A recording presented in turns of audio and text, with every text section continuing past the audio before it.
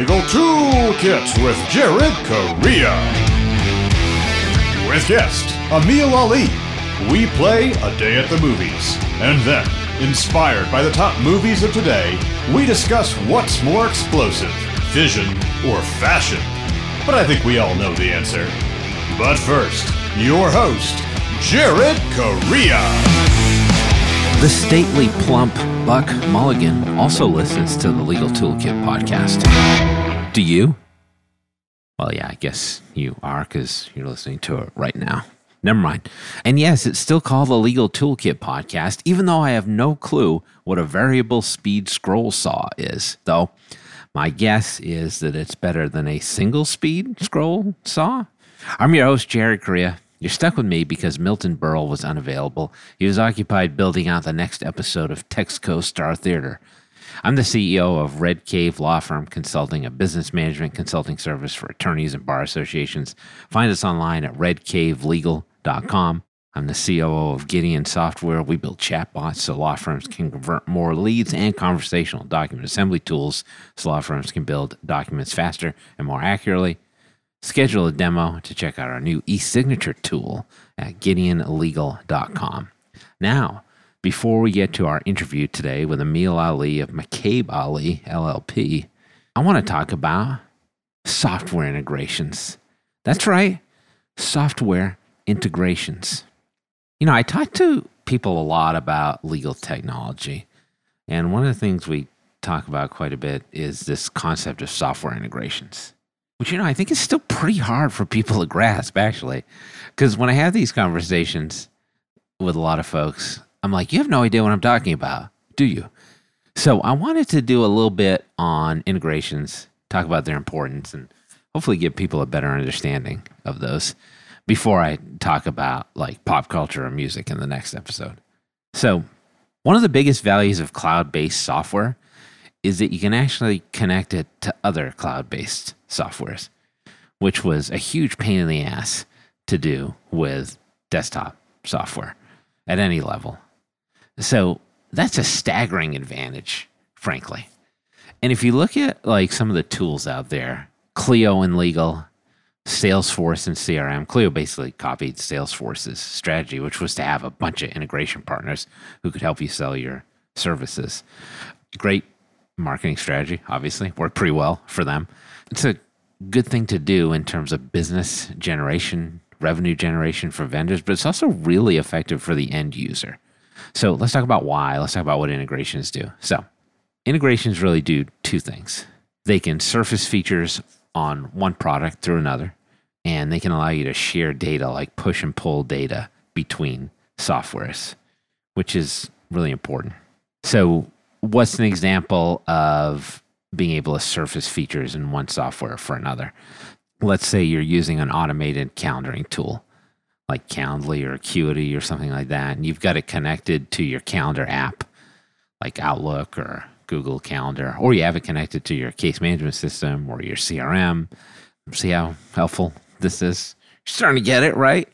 You can schedule into your calendar via another application, which is pretty cool, which means you don't have to do that. And you've unified these two products together. Super helpful because lawyers are terrible at scheduling things otherwise. And, you know, not for nothing, but most business people are terrible about scheduling things without automated calendaring tools.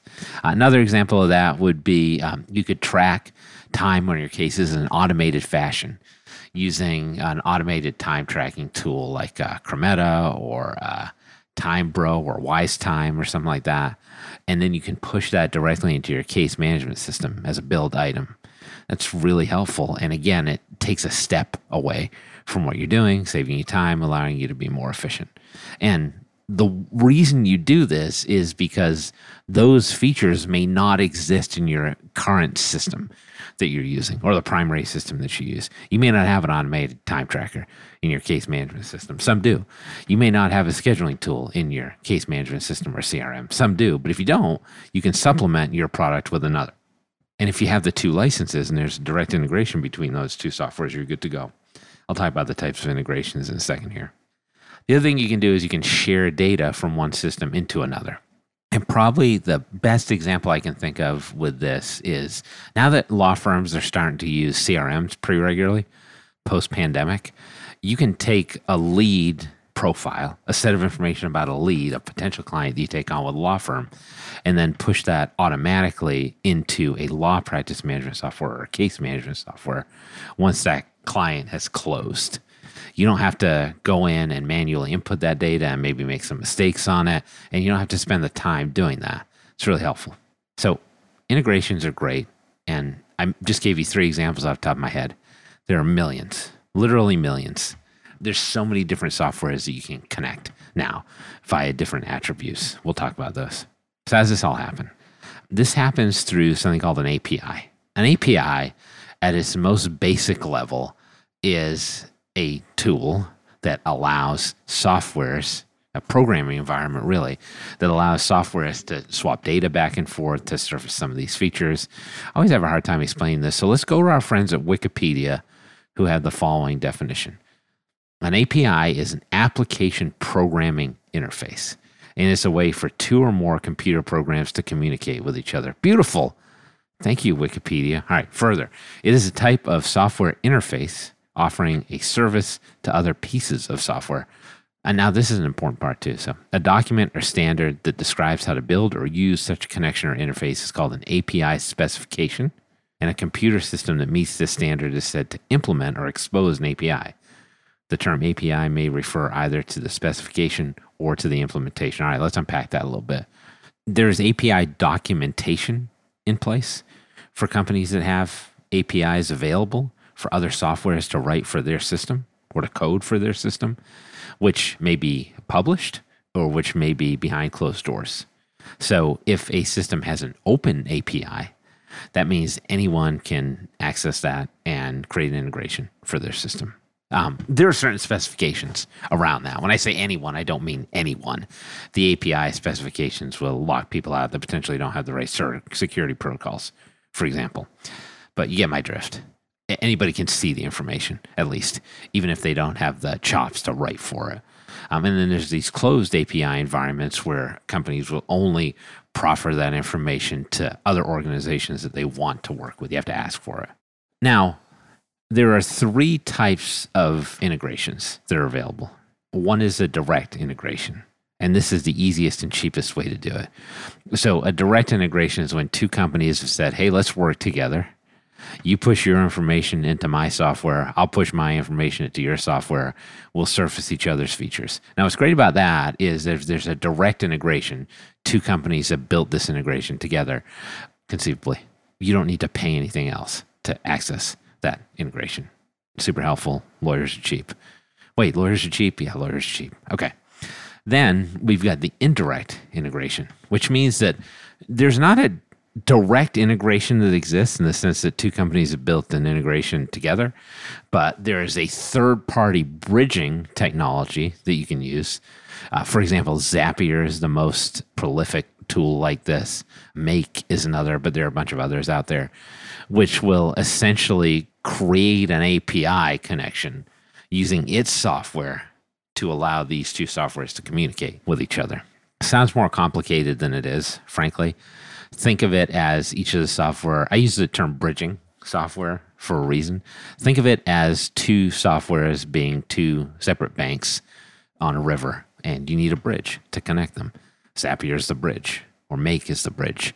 Now, the challenge with this is while there are a lot of softwares potentially using a bridging tool, especially one like Zapier, which means that you can connect to a bunch of other systems. There's a fee for that once you get to a certain level, depending on how many systems you connect to each other, how many triggers they are called that you use. And they're called triggers in Zapier because you're doing one thing in one software, which has another thing happen in the other software, right? So it's a cause and effect type of thing. So Zapier's a really useful tool. You can connect almost anything to anything else using Zapier and or the direct integrations that you have from a software provider. But you got to think about the additional cost for that. So what's interesting is that my case, which was very anti-integration for a long time, they wanted you to use just their software, which they kind of viewed as an operating system for legal, which is kind of a myth that I think a lot of these companies have been peddling for a while. They actually have a Zapier integration that they recently announced. So now you can connect that software to a whole bunch of other softwares. So Zapier is great. Tools like that are great, but there is a little bit of additional cost to that. And then there's the second type of indirect integration, which is if you can get a company to give you their API documents, or you can access the API documents on your own, you can build your own integration with the software. Unless you know technology, unless you can hire engineers, unless you want to spend a boatload of money to do this and to update it, I would avoid this entirely as a law firm. Unless you're a big law firm with lots of revenue, right? Because the challenge is not just building the API connection. Yeah, you can do that. It's maintaining it because these things break all the time, right? So somebody on one side of that river, one software company, changes a field or the way they name a field, and then that breaks everything. You got to fix that. It's a pain in the ass, frankly. And I don't know if you've seen the movie Oh Brother, Where Art Thou, which is a great Coen Brothers movie. If you have not seen Oh Brother, Where Art Thou, check it out. And if you're thinking of doing an indirect integration, building out your own integration using the API tools that are out there, do not seek the treasure. But there is a treasure at the end of this podcast, which is not only our interview with Emil Ali, where we're talking about ethics for intellectual property attorneys, but also, yes, the Rump Roast, where we're celebrating Barbenheimer weekend. Stay tuned for all that and potentially more. I don't know. Partner with Rankings.io, the marketing agency for law firms that want results, not excuses. With flat rates for Google ads, a track record ranking attorneys for the most competitive terms on Google, and a team always easy to reach by phone, even during off hours, Rankings.io is the agency of choice for firms that want the rankings, traffic, and cases other law firm marketing agencies just can't deliver. Visit Rankings.io for a free consultation and start seeing your firm grow.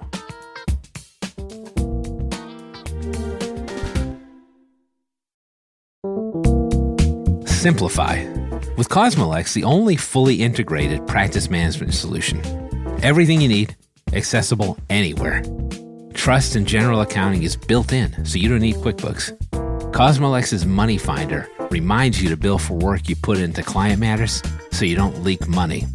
That's messy. Lower cost, better business, and less frustration. Yes, please. It's all built in with Cosmolex. Free trial and take 20% off your first year at cosmolex.com.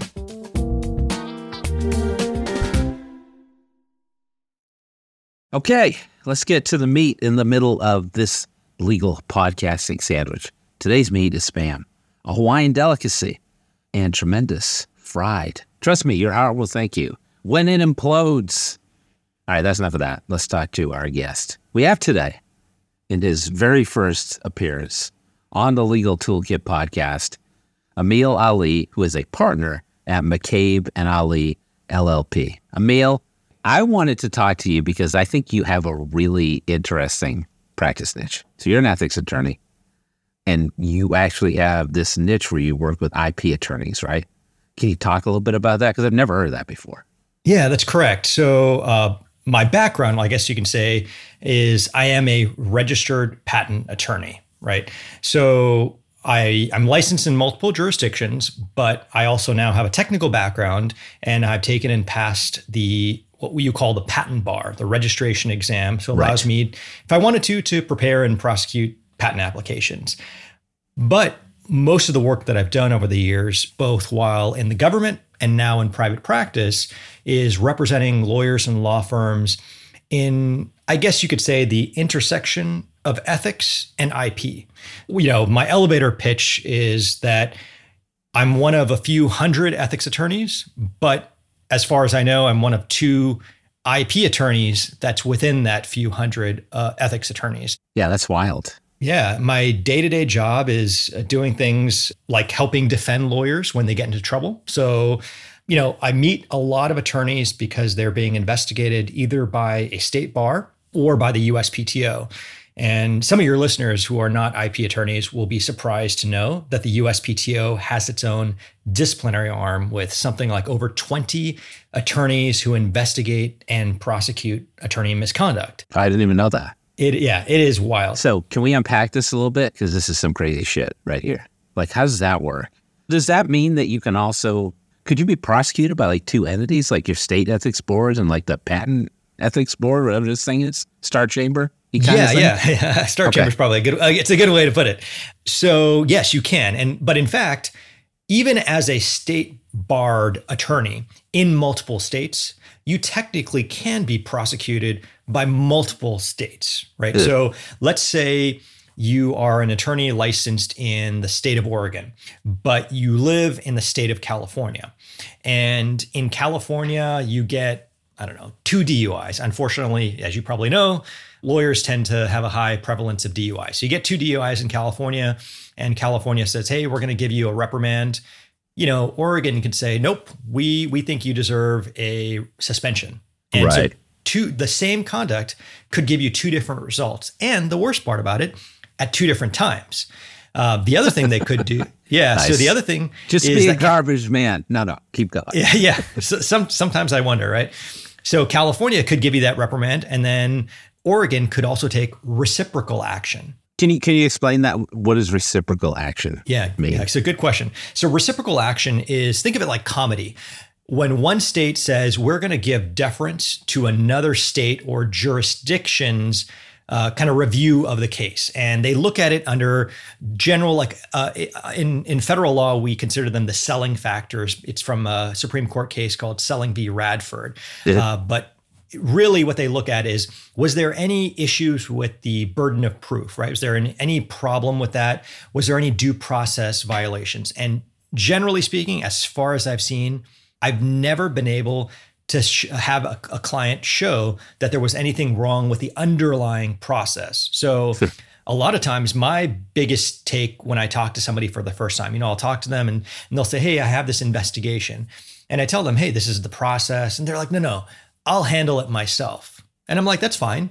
Just remember, if you aren't successful, and obviously successful is very subjective, but if you aren't successful, if you get, say, a 2-year suspension at the USPTO and you're barred in Massachusetts could theoretically take that suspension and say, oh, even though you didn't do anything in our state, you don't even live here anymore, whatever, we're going to go ahead and reciprocally discipline you. And they'll ask you, was there anything unfair about the process at the USPTO? And, you'll say, oh, well, they suspended me. That's not fair. And that's not one of the factors that you can really rely upon in most jurisdictions, right? Yeah. Some jurisdictions don't treat the USPTO or other states as, reciprocal jurisdictions. Sure.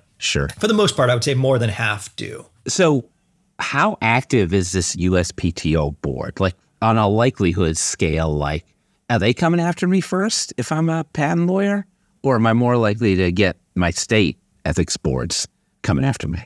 That's a good question. I think it varies from person to person and conduct to conduct. It really depends on how the case is opened. So there's a few hundred cases a year. So I guess my question to you would be, when it comes to complaints, right? Patent attorneys do the same thing as regular attorneys, right? For the most part, right? Not responding to clients. And right. Yeah. I'm not going to say stealing money from clients. I will say sometimes they borrow money from their trust account, things of that nature. Largely they feel like they can pay back. I think that's probably what they think. Yeah. Yeah. So it depends, right? Who is the client going to complain to, right? They're going to complain to their state bar. Right. And that's just how it works because it's easier for them to understand that concept.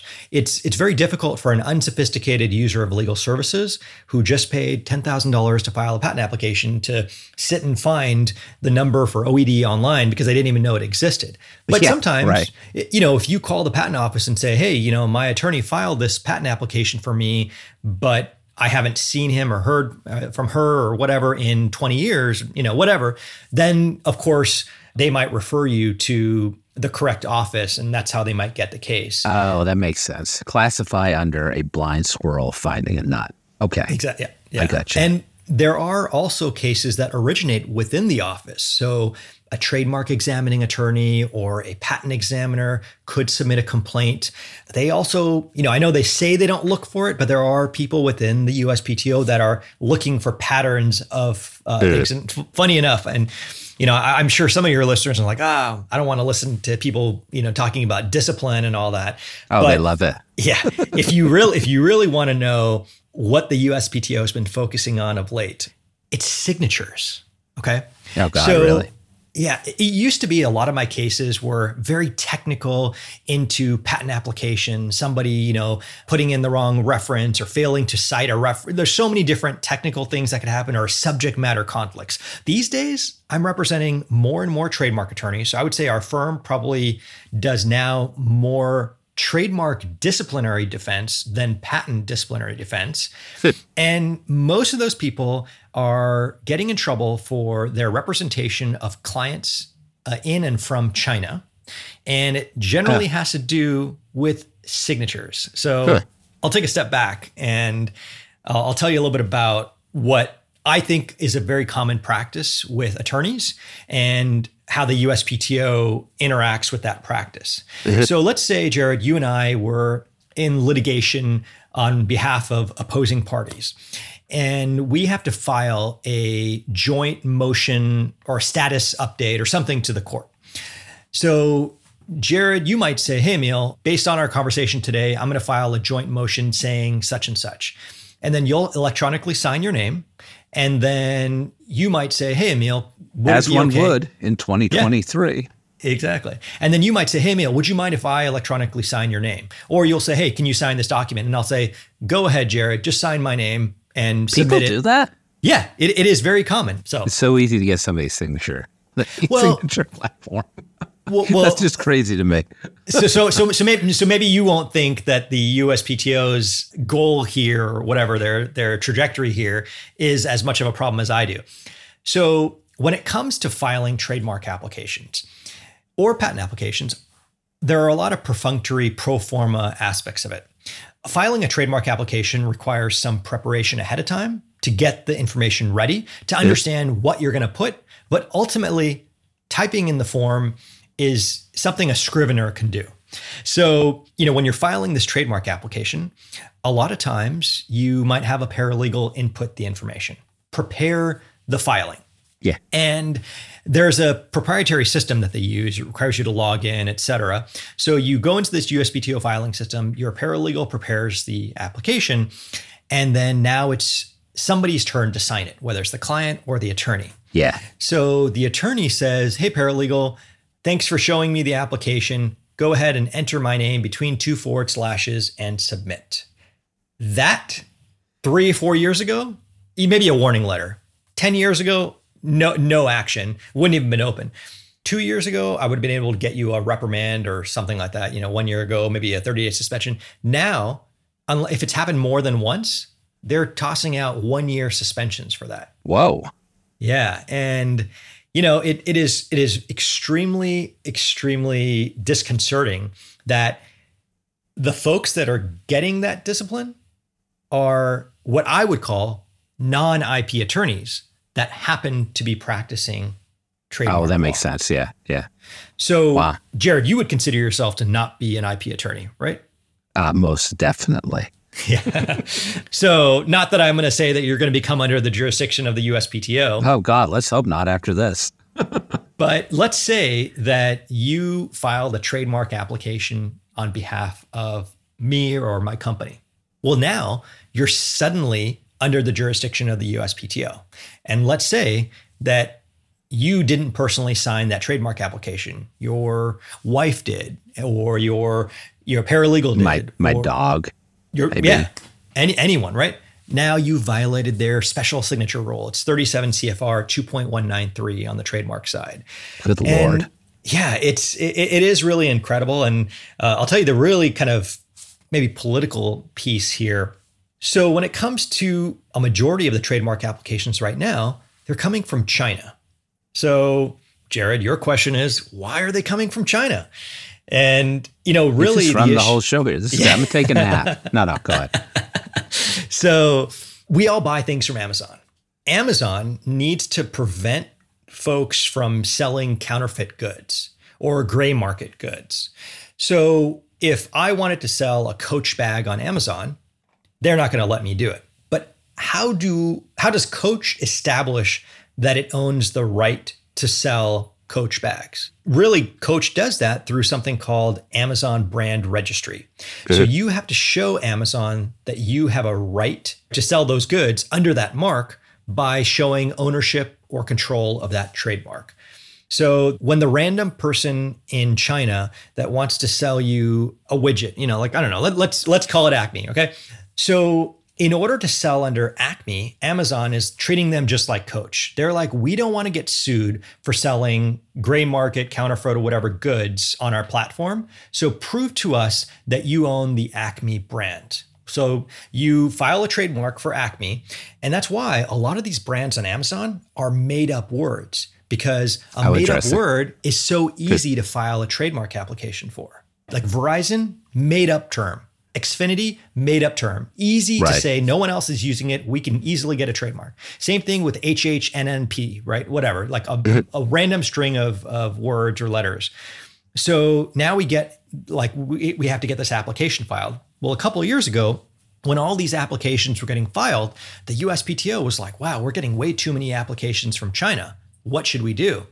And they decided to create this rule that says, you can no longer file applications pro se unless you're domiciled in the United States. Oh, so interesting. Okay. If you're outside the United States, instead of targeting a country, they just said, if you're outside the United States, you need to have an attorney. Sounds reasonable. Unfortunately, that's not really in the budget of these Amazon sellers. So these Amazon sellers who are previously kind of using companies to do this, they started contracting with U.S. attorneys and saying, hey, we'll prepare the trademark application. Could you just review it and file it? And that's what they were doing. But then there's such volumes that they were like delegating the signing task to a paralegal.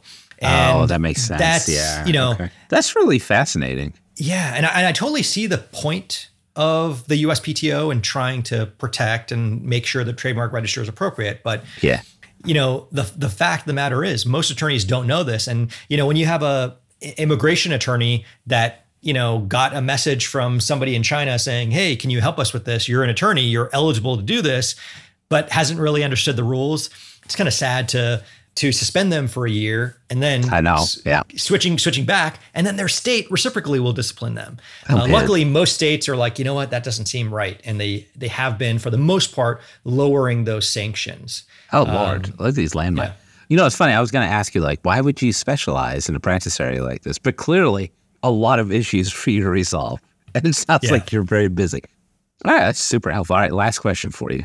More of a general question. Like, lawyers worry about ethics all the time. IP attorneys, other attorneys.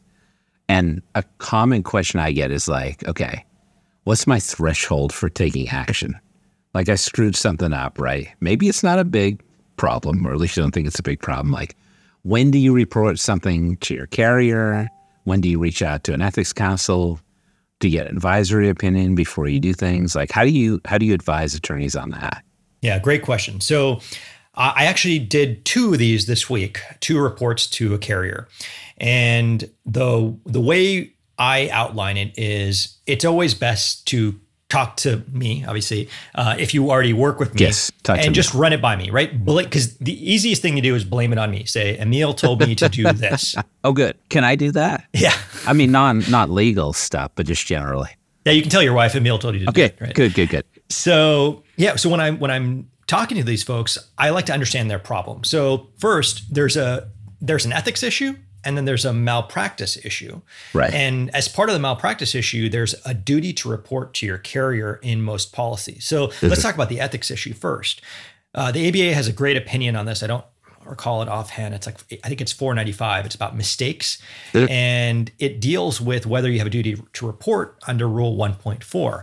And I'm going to summarize it very, very simply, and, I'm going to leave out a lot of facts. But if it's a current client and it's a material mistake, you have a duty to report.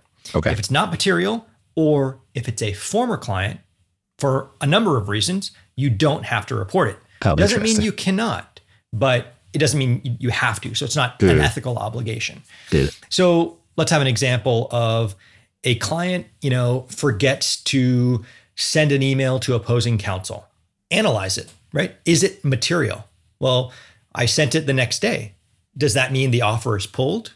Well, that's a material mistake versus, oh, no problem. We'll just file this, 1 day late, but it's not going to impact the case, right? Those are two different things.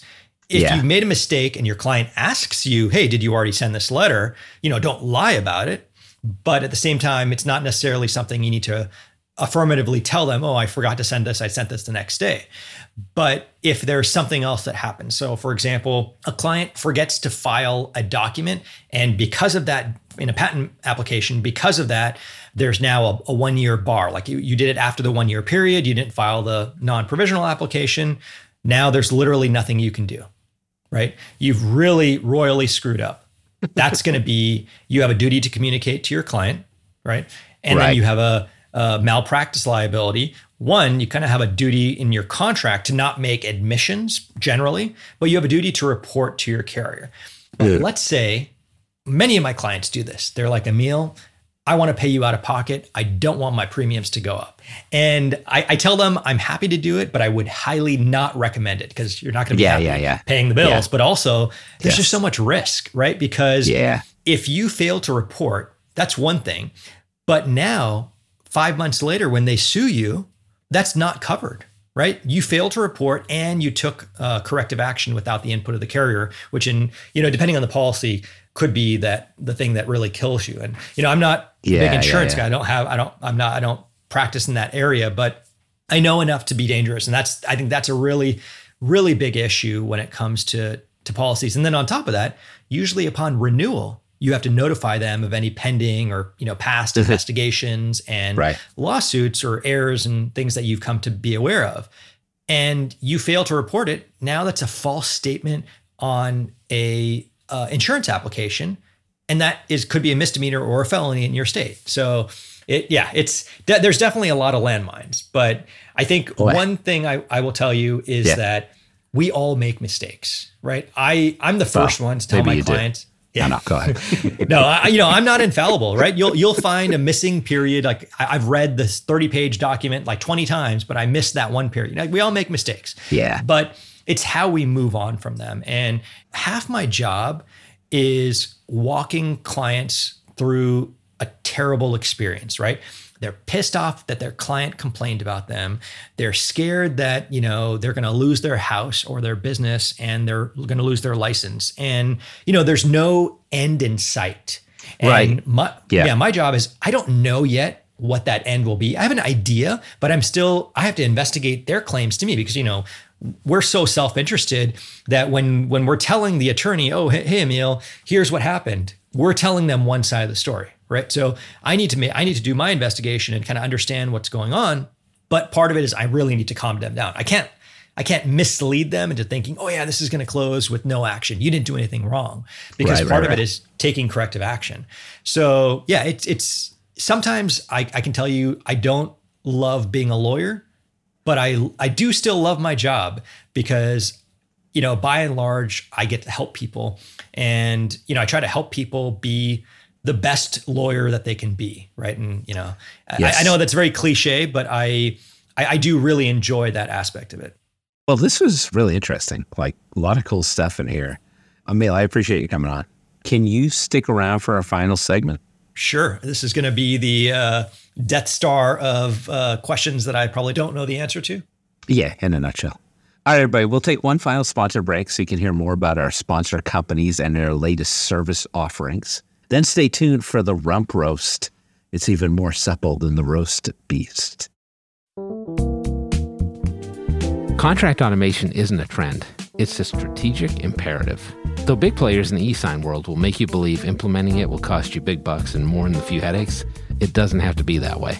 DocuB is an easy to onboard full suite of products that includes e-signature, brilliant workflow capabilities, and AI contract automation at nearly half the price of those out-of-touch behemoths. The one thing DocuB doesn't automate? Their customer service. Visit get.docub.com/contracts to set up a call with a real live person. DocuBee will be with you every step of the way.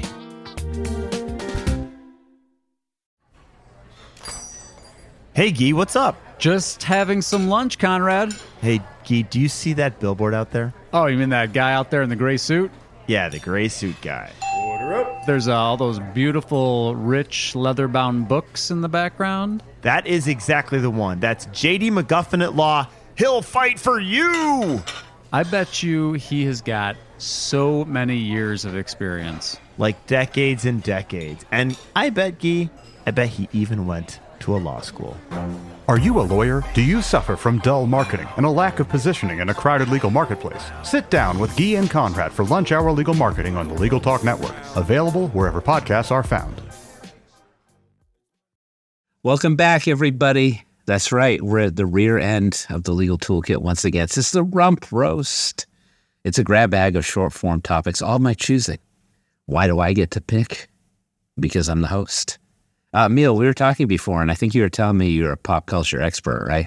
I cooked up something fun for you, or at least I think it's fun. We're going to call it A Day at the Movies, and we're going to be pretty literal about that. So we are recording this podcast on July 21st, 2023, and that happens to be the day that both the Barbie movie and the Oppenheimer movie come out in general release. People have been enamored of the juxtaposition of these two films coming out at the same time, and there's this phenomenon called Barbenheimer that's coming out. Now, a lot of people are like, I don't have to choose. I'll see both movies, but that's not how we roll at the Legal Toolkit. So I'm going to need you to make a choice. Not only between Barbie and Oppenheimer, though, we're also going to transport you back in time to similarly disjointed release days, and you'll have to pick between additional, unusual, or unexpected pairings. Are you ready to play? I am ready. Okay. July 21st, 2023. Barbie's out. Oppenheimer's out. Which one do you see and why? I would probably say I would much prefer to see Oppenheimer. However, I do have a young daughter, and I believe she's almost 3. She has yet to see a movie in the theaters. Really? My son was that age when he saw his first movie. And so I have a feeling she's not super into Barbie, but she does, play with her Barbie doll and all that. So I think that might be the movie that we'll probably end up seeing. Probably not in the first 2 weeks, but maybe in the third or fourth week. Yeah. No, it's funny. Like I'm the same way. Like I do want to see the Oppenheimer movie. Love Christopher Nolan, but I will probably end up at Barbie. Girl dads, what are you gonna do? Yep. All right. Here's another one. June 23rd, 1989. Batman, the original Batman with Michael Keaton, came out on the same day as Honey, I Shrunk the Kids with Rick Moranis. What is your preference, sir? Wow, that's a blast from the past. I remember watching Honey, I Shrunk the Kids on TV. I didn't see it in the movie theater, but I remember seeing it on TV like every year. And even though I did love Batman, I love that original TV show as well. Yes. I probably would say Honey, I Shrunk the Kids. Oh, I mean, like Rick Moranis is a boss. He crushed it in those movies and then basically retired, living the dream. All right. Yeah. Well, let's dive down a little bit deeper into this because I got bonus Batman content for you. July 18th, 2008, Christopher Nolan's Batman, The Dark Knight, comes out on the same day as Mamma Mia. So this is not the first time that Christopher Nolan has been in this particular predicament. What do you see there? I would probably do Batman. I don't solid choice. I don't think I've seen Mamma Mia, the movie, but I definitely have seen the musical, which is fun. I mean, everyone knows ABBA, right? So yes, Dark Knight was awesome. I thought it was a great movie. Okay, here's another one. Blast from the past. May 21, 1980, The Empire Strikes Back comes out on the same day as The Shining, believe it or not. I feel like that's a tough choice. Where do you go? I would say Star Wars. All right. Are you a Star Wars guy, or is that just like... I used to be a Star Wars guy growing up, or I would say actually more of a Star Trek guy, but the general category. I guess the era that I grew up in was the Next Generation. That was my favorite. Oh, yeah, Captain Picard. Yeah. I'm not a big Star Wars guy. I'd probably see The Shining, but I think that's a tough choice. All right, I got some more for you. March 31st, 1999. The Matrix is playing at movie theaters alongside 10 Things I Hate About You. So we got another Heath Ledger thing going on here. Okay. So I actually saw The Matrix in the theaters. I think Nice. within the first, I think, probably came out on a Thursday, and I probably saw it on that Friday with a bunch wow. of friends. So Wow. yeah. You were stoked to see it then. Yeah. It was just, the idea of it was so cool. And I will tell you, my mind was blown. I was like, are we living in the Matrix? You're like, oh my God, we're in a simulation. All right. Yeah. Here's another one. June 8th, 1985. We've got a spooky special. Gremlins coming out on the same day as Ghostbusters, which is something I did not know until earlier today. I have not seen Gremlins. I have seen Ghostbusters. So I would probably say Ghostbusters. Ghostbusters is a way better movie. Yeah. I can confirm. Okay. November 12th, 1993, back in the time machine. The Piano with Holly Hunter comes out alongside Ernest Rides Again, the sequel to Ernest Goes to Camp. Do you remember those movies? And which one would you see? So I have not seen either of those movies. And I will say the Ernest movies were always very odd. So I'm not sure. I would skip that day. The answer is never the Ernest movies. Yeah. Okay, this is fun. I got two more for you. November 22nd, 1995, Toy Story is out on the same day as a very dissimilar movie, Casino, with Robert De Niro and Joe Pesci. What do you think? I guess it depends on how old I am at the time, right? True. Probably not going to go see Casino as an 8-year-old. Correct. But Toy Story, I think I saw that on TV or video, like VHS or whatever, not in the theater. Yeah. But it's not my favorite movie, right? Like Really? Wow. I don't love Toy Story. Oh, wow. I was The not soundtrack expecting was that. pretty good, right? Yeah. Yeah. So, So Casino, you're a Casino guy? Let's Maybe, assume yeah. you're an adult. Yeah. So adult wise, unless I'm taking my kids, I'd probably do Casino.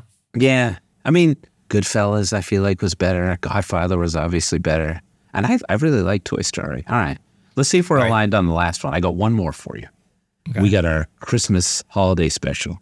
November 7th, 2003. Elf with Will Ferrell comes out on the same day as Love Actually, which is a movie my wife is like in love with.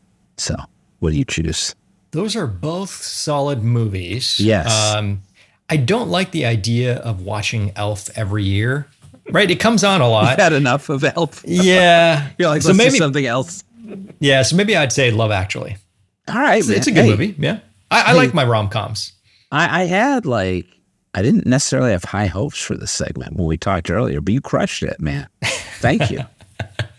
That was great. Thanks. I feel like I should have had more movies teed up, but we'll do something again next time. Thanks for coming on. I appreciate it. Thanks for having me. If you want to find out more about Emil Ali and McCabe Ali LLP, visit, appropriately enough, McCabeAli.com. That's McCabeAli.com. McCabeAli.com. Now, for those of you listening in Hollywood, California, check out our Barbenheimer playlist. We've got some serious songs. We've got some silly songs. Because we don't have to choose. Sadly, I've run out of time today to talk about nuclear fission. But that's okay. Because I'm afraid of the consequences it will have for humanity. Being told that a nuclear bomb has already been developed. That's awkward. I guess we're fucked. This is Jared Correa, reminding you that we girls can do anything.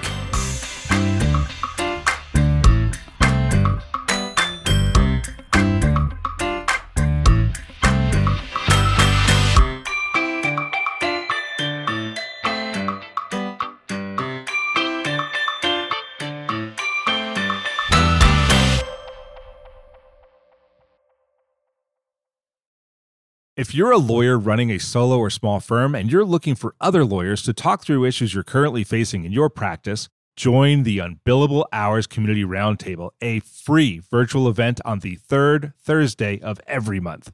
Lawyers from all over the country come together and meet with me, lawyer and law firm management consultant Christopher T. Anderson, to discuss best practices on topics such as marketing, client acquisition, hiring and firing, and time management. The conversation is free to join, but requires a simple reservation. The link to RSVP can be found on the Unbillable Hour page at LegalTalkNetwork.com. We'll see you there.